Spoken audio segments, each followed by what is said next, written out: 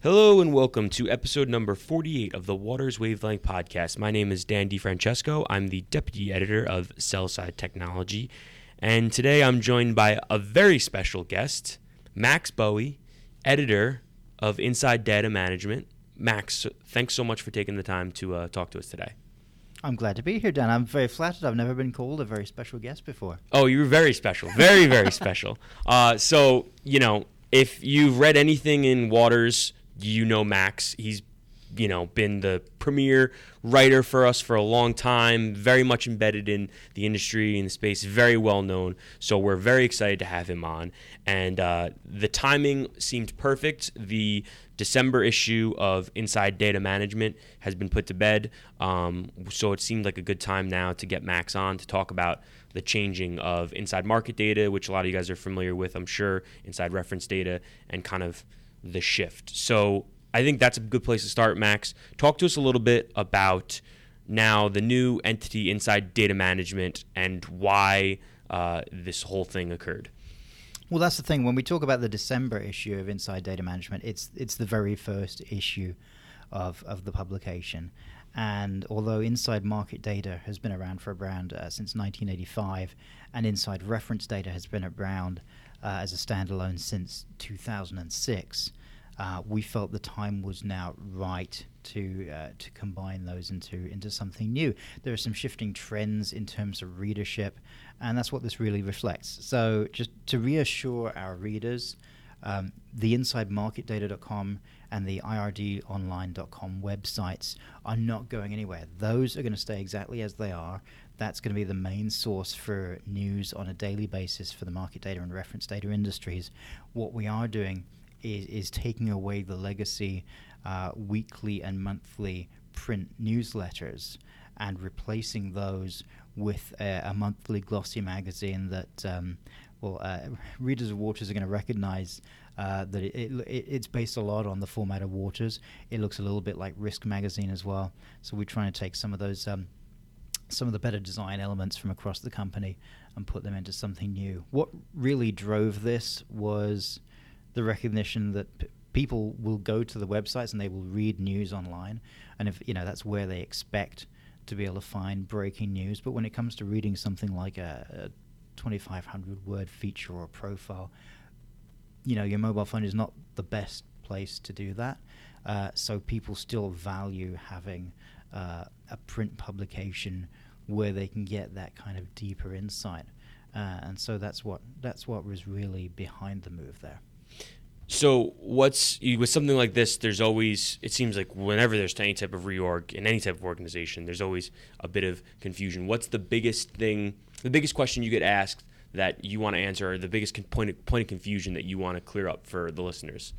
Biggest thing so far is people who read my headline but not read anything beyond that and say, "Oh, Max, are you leaving?" I'm like, no. He's not going anywhere. No, you can't get rid of me that easy. We're not changing the core format of what we're doing. We're just presenting it in a slightly different way, and one that hopefully will be more useful to people as we go forward. The other thing I get asked is about subscriptions, and the good news on that is that if you are a subscriber to either Inside Market Data or Inside Reference Data, you're basically going to get access to the other brand for free until whenever your next renewal is, because basically, to give you access to all the content that's going into the new magazine, it's only fair that we give people access to the content from both websites. So you're going to get a little taste of maybe something you weren't necessarily familiar with beforehand, but now you're going to be able to enjoy it a little bit. Exactly, or at least hopefully we're just making it easier for people to get hold of what they need. And considering that one of the trends that we've seen going on in the industry more and more, and we can talk about this a little later, is the idea of consolidation and enterprise-wide data management and licensing. Whether you're talking about market data and reference data and how these things all play together, it makes more sense for us to be able to address this through a single platform rather than keeping things separate and at arm's length. Yeah, sure. No, I mean, I think it's good to clear things up, because I know with any type of announcement, people like to read the headline and I'm not going to click on the link or see something on Twitter, and they think they know what's up, and then before anything, they start writing you or tweeting you, "What's the deal? Are you leaving? What's happening? Is everything being shut down?" No, it's like you said, it's a consolidation. Yeah, and now that our London office just got their copies of the new magazine today, so I think London subscribers should be getting theirs, if not already, then within the next few days. And over here in New York, we hope to see them within the next few days as well. I mean, it's printed in the UK and it gets shipped out of there, so there's a little lag for us, but I can't wait to see them hit our desks too. Yeah, no, exciting stuff. You talk about the December issue. I know the features have been out now this week. I believe they went live online for the December issues. That's right. And we'll throw links in onto the page so everyone can check them out. But for those of for the people that haven't been able to check them out yet, just quick 30,000-foot view of the features in the December issue of IDM. Cool. Our main feature for the magazine is it was written by Joanna Wright, and that's really looking at the rating agency, the credit rating agency environment in Europe. There's been a lot of concern about fees over there and transparency. And to its credit, ESMA has been embarking on a new initiative that will come to fruition next year, where they're going to be looking into this. They're going to be scrutinizing things closely. And I think the idea there is that they want to make sure that the ratings agencies have a fair shot at making a decent business out of things, but that also that firms don't get hit with any surprise price increases, and they can understand what they're licensing. One of the complaints that we heard was not so much about the headline fees people were being charged, but just that they didn't fully understand the reason for why they were being charged, what they were being charged, and they said, well, it's our duty as market data managers to be able to manage our costs. And basically what we want is an itemized bill. We want to be able to understand the costs so that we can better manage them. So that's one of the articles in the first edition of that magazine. We also have a profile of Mark Hepsworth, and if you've been in the market data and reference data industry for any period of time, you will know Mark. He has been he's had senior positions at Comstock when it was owned by Standard & Poor's. When that was sold to Interactive Data, he came with it and rose through the ranks there, from the real-time business through the pricing and reference business until it was acquired by Intercontinental Exchange. He left the company last year, and it's kind of interesting reading this story, which was by Joanna Wright and Joanne Faulkner, in that he expected to be able to take some time off, relax a little bit, and then kind of out of the blue got this offer to come and run Asset Control, which again, people who know the industry will know this name as one of the first companies to establish itself in the enterprise data management space. Winner of an AFTA. Exactly. Winner of many awards over the years. And I think what Mark is trying to do there is reestablish it in a part of the industry that has seen a lot more competition over recent years, and to bring their core focus out again and help build it into up to bigger and better things. Certainly, we can't think of anyone better for that job. We wish him every success there. One of the other stories people will probably be familiar with the name Tim Borghese-Murray, a former of former course, Waters reporter. TBM. He's back. Not full time, sadly, but if you're out there, TBM, we're very grateful to you. Tim's going to do some freelance for us. His first article is in the December issue, and that was discussing the trend of not disintermediation as we saw in years gone by, but more intermediation. Firms, especially on the buy side, wanting providers of their core platforms to manage their data relationships to a large degree, rather than having a bunch of direct relationships with data providers. They say, so you want us to go over here, source the data, buy it, implement that, and then plug it into, whatever, Eagle, Charles River, whatever it is that we're using, and they've been going to these companies and saying, can you just do that for us? Data's going to be going into your platform anyway. Can you manage that relationship and just give us an end-to-end enterprise solution? And we've been seeing quite a bit of traction for that, and that's something that's a good read as well. Mm-hmm. Yeah, no, definitely interesting pieces, kind of with the overarching theme of kind of the continuation, the trends that we're seeing in the data space. I think that I find it one of the more quickly evolving areas of all financial services in terms of kind of the offerings that are changing and how kind of firms are approaching their data management. But it's interesting kind of with Tim and kind of when you think you're out and then they just drag you back in. They just pull you back in always. You end up coming back. Let's look a little bit forward-looking now at January with the January feature, specifically yours. I know it's around management of alternative data, right, or data sets. Yeah. The one the feature I'm working on for January is looking at the kind of alternative side of alternative data. We've over the past 5 years, let's say, we've seen the emergence of all these new data types, events data, unstructured textual data, everything all the way up to things like satellite imagery. Really, really exciting areas that can give people a real advantage. And the imagery one is a great one because, it's evolved from just being able to look at parking lots and figure out how many people are perhaps going into a store to being able to use that to analyze like same store sales, competitor stores, and predict what a company's financial results might be before they actually announce them on a quarterly basis. It's gone from that, to people being able to fly over construction projects and use that to extrapolate demand for steel or oil.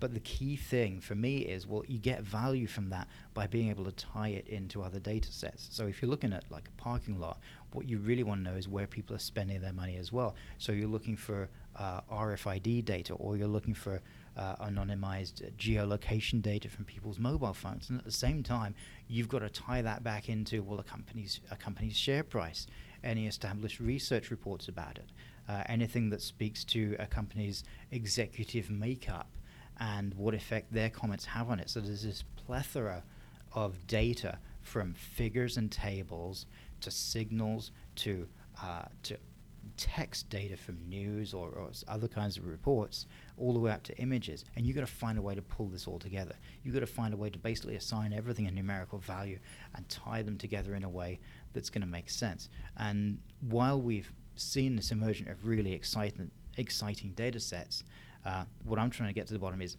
how easy or difficult it is to tie all that together, and how successful people are being in actually making it happen. I remember maybe half a dozen years ago at a conference in Asia, there was one speaker who was then talking about what was at the time the emergence of news flow algorithms, and he was quite frank, and he said, we built this thing, and it was great, it was incredibly insightful, but the cost of managing the data and pulling it all in, licensing what we need and everything else, the cost outweighed the gain that we got. Now, that seems to have shifted, and people are looking at all these new areas, but it's still a huge information management process to be able to pull all that together and make it work together. And so what I'm looking at is really whether that can be done with existing infrastructures, whether you have to create something completely new, whether you have side-by-side data management infrastructures running alongside each other. Just like when we first saw the emergence of low latency data, you'd have people with like a traditional data management platform from Thomson Reuters or then Telerate, and at the same time certain desks or groups would have this Wombat platform that they were building up alongside it. And that all means it means increased complexity, and it means increased costs at a time when firms, generally speaking, are trying to reduce that. Yeah, I think it's a extremely interesting topic. It's extremely on point in terms of what firms are facing. We hear all the time about, more so because we don't focus as in depth at on my side and the data, looking at the analytics kind of, but it's the same thing around the management of, you have the availability, it's possible to get all this information, but if you can't properly manage it, then what's the point? You could have a race car that can go 200 miles an hour, but if the speed limit in your neighborhood's 30 miles an hour and everybody drives 30 miles an hour, what's the point? So it's an interesting kind of cause and kind of effect, or kind of the pros and cons of it, like you said, outweighing, the amount of cost that we're going to have to put in to manage this, this massive amount of data and this specific alternative type of data. Yeah, I mean, what so far during your reporting, what's been maybe the most interesting thing that's come about it, or the most surprising thing from the reporting that you've done so far on kind of how these firms are choosing to manage it? Anything that's popped out that you'd never seen before? Aside from the sheer diversity of things that firms are actually considering as new types of data, I think it's really that, at the moment, people are saying that this is going to fall under the areas of big data and data science, and you will need new aspects of infrastructure, but more likely than not, those would be the ones that you would ultimately be moving to going forward. That, when we're talking about things like unstructured NoSQL databases, things that can accommodate new types of data and can support the different types of correlations and analysis that you need to draw between them. To pick up on your analogy, the way I see it, it's like building an engine for an F1 car that can go 200 miles an hour, but you got to build the body. You got to build all these individual aerodynamic components. You got to make sure that your tires are at the optimal level. If you follow Formula One, you'll know that the cars have three different compounds of tires to choose from for each race, and they're mandated to use two. So the burden then is we got this wonderful engine or data set, but we've really got to make sure that everything around it is functioning in such a way together as a whole that we get the best out of it. You put a 200-mile-an-hour engine in a car with the wrong tires, with awful aerodynamics, and you're going to be back of the pack every time. See, that's why you're the best at what you do, because you take something like data management, which people would say, oh, I don't, it is what it is, and you're talking about Formula One, you're giving race car analogies. That's why you're the king, Max. That's really why that's why you're the best. And we should mention, if you want the opportunity to work with such a great man, you guys are hiring right now. Is that correct? That's right. Yeah, we're hiring. We got the new magazine up and underway. We need more people. So if there's anyone out there who's listening who knows journalists they've worked with over the years who have impressed them, please send them our way. We're always on the lookout for good people, be they full-time or potential freelancers. All right, we're gonna switch gears a little bit. See the F1 I see analogy the right there? yeah. I'm sticking with it. We're gonna switch gears here and talk about something you shouldn't do while driving an F1 car, which is drinking, a favorite pastime of mine. I know you're an enjoyer of an alcoholic beverage, as is Anthony, my usual co-host. Holiday times, people are, have maybe particular beverages they like. For the listeners out there, they're maybe wondering for their Hanukkah, their Christmas, their New Year's celebrations, what's a good concoction to make up when you got the family, the friends over, and you're entertaining or you're at a party? Now, I love experimenting with cocktails. However, people do not trust me. When I put these things together in a glass and say, trust me, this is beautiful, they look at it and they say, here's a wonderful fall cocktail. Eggnog and pumpkin spice liqueur. Now, when you put this together, it looks like the grease that comes off of a pizza after a couple of hours. But I swear to you, it is delicious. My Christmas cocktails would be, here's one I'm going to call the Snowball, which is going to be 2 ounces Bacardi rum, 1 ounce Bailey's cream liqueur, a squirt of whipped cream from one of those, little canisters, and you sprinkle on the top desiccated coconut. Beautiful. Wow. And then I'm going to do a twist on a Manhattan, because every Christmas cocktail should basically have whiskey.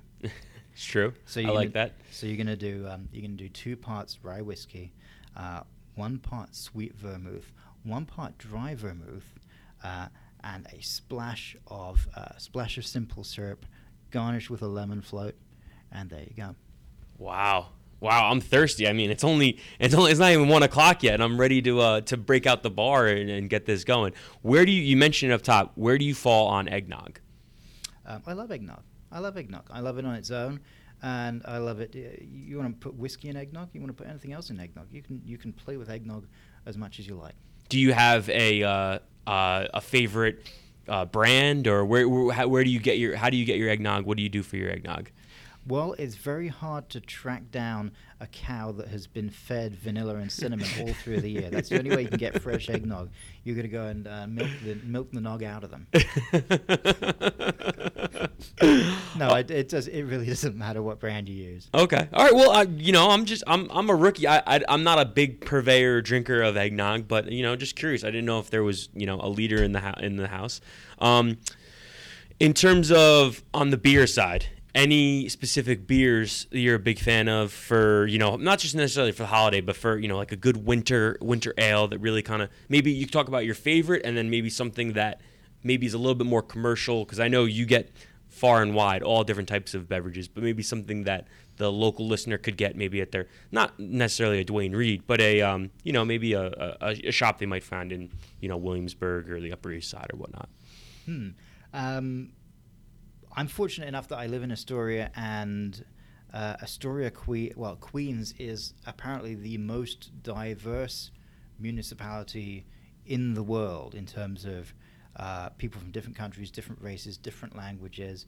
I can walk down the street there and hear accents from countries I've never even heard of, all the way through to accents that I recognize that must be someone who lived down the road from me in England.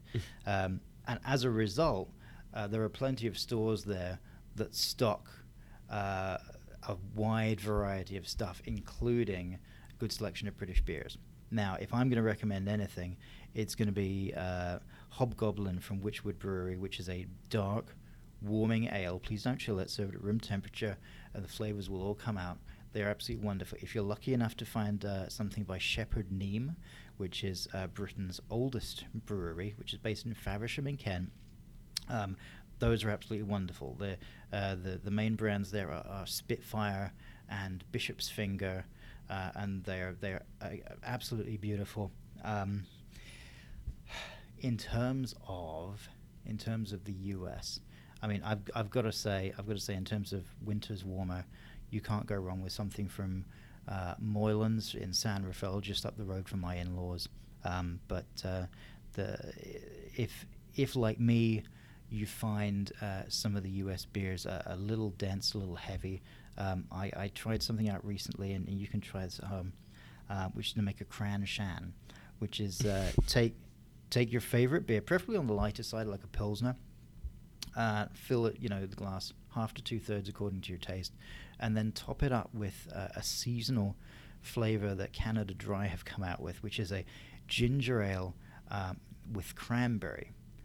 It's bright pink, and again, this is something where you're going to call me crazy, but trust me, you mix in 1/3 to 1/2 of the glass of that, and it's absolutely beautiful. It's a lighter drink. It'll keep everybody happy, and in addition, there's a portion of the proceeds from the sale of each bottle go to the Salvation Army, so you can also count yourself as doing a good deed. Look at that! You're helping people and you're drinking. What could be better? That's you had me up until though. The drinking the ale at the room temperature. I know that's a thing, and that's what the fancy beer snobs. I don't want to call you a beer snob, but the people that really know the alcohol enjoy. But it's tough, man, to drink a pint or drink a whole thing room temperature. That's a tough pill to swallow. No pun intended. I don't know. Well, there's the thing. There are plenty of beers where chilling them really improves the flavor, and then there are others where it kills a lot of those flavors. And the British ones, are served at room temperature, I suppose, because we didn't used to have refrigeration, but also because they genuinely do taste better that way. If you can't get hold of British beers and you want to try this out, then I can also recommend a trip to Rockaway Brewing in Long Island City, right just a few blocks in from where the Pepsi Cola sign is on that side of the river. They produce some really beautiful beers, and perhaps some of the closest that I've ever found to like the traditional English ESB bitters. A wealth of data knowledge, a wealth of alcohol knowledge. He's got everything. Max, we appreciate you taking the time to chat with us today. It was great. We'd love to have you on again, but thanks so much for taking the time to talk to us today. It's my pleasure. I would want to wish everyone a very happy, healthy holiday season. And obviously, please please use your data and drink responsibly. Couldn't have said it better myself. Thanks so much for listening, and be sure to tune back in next Thursday.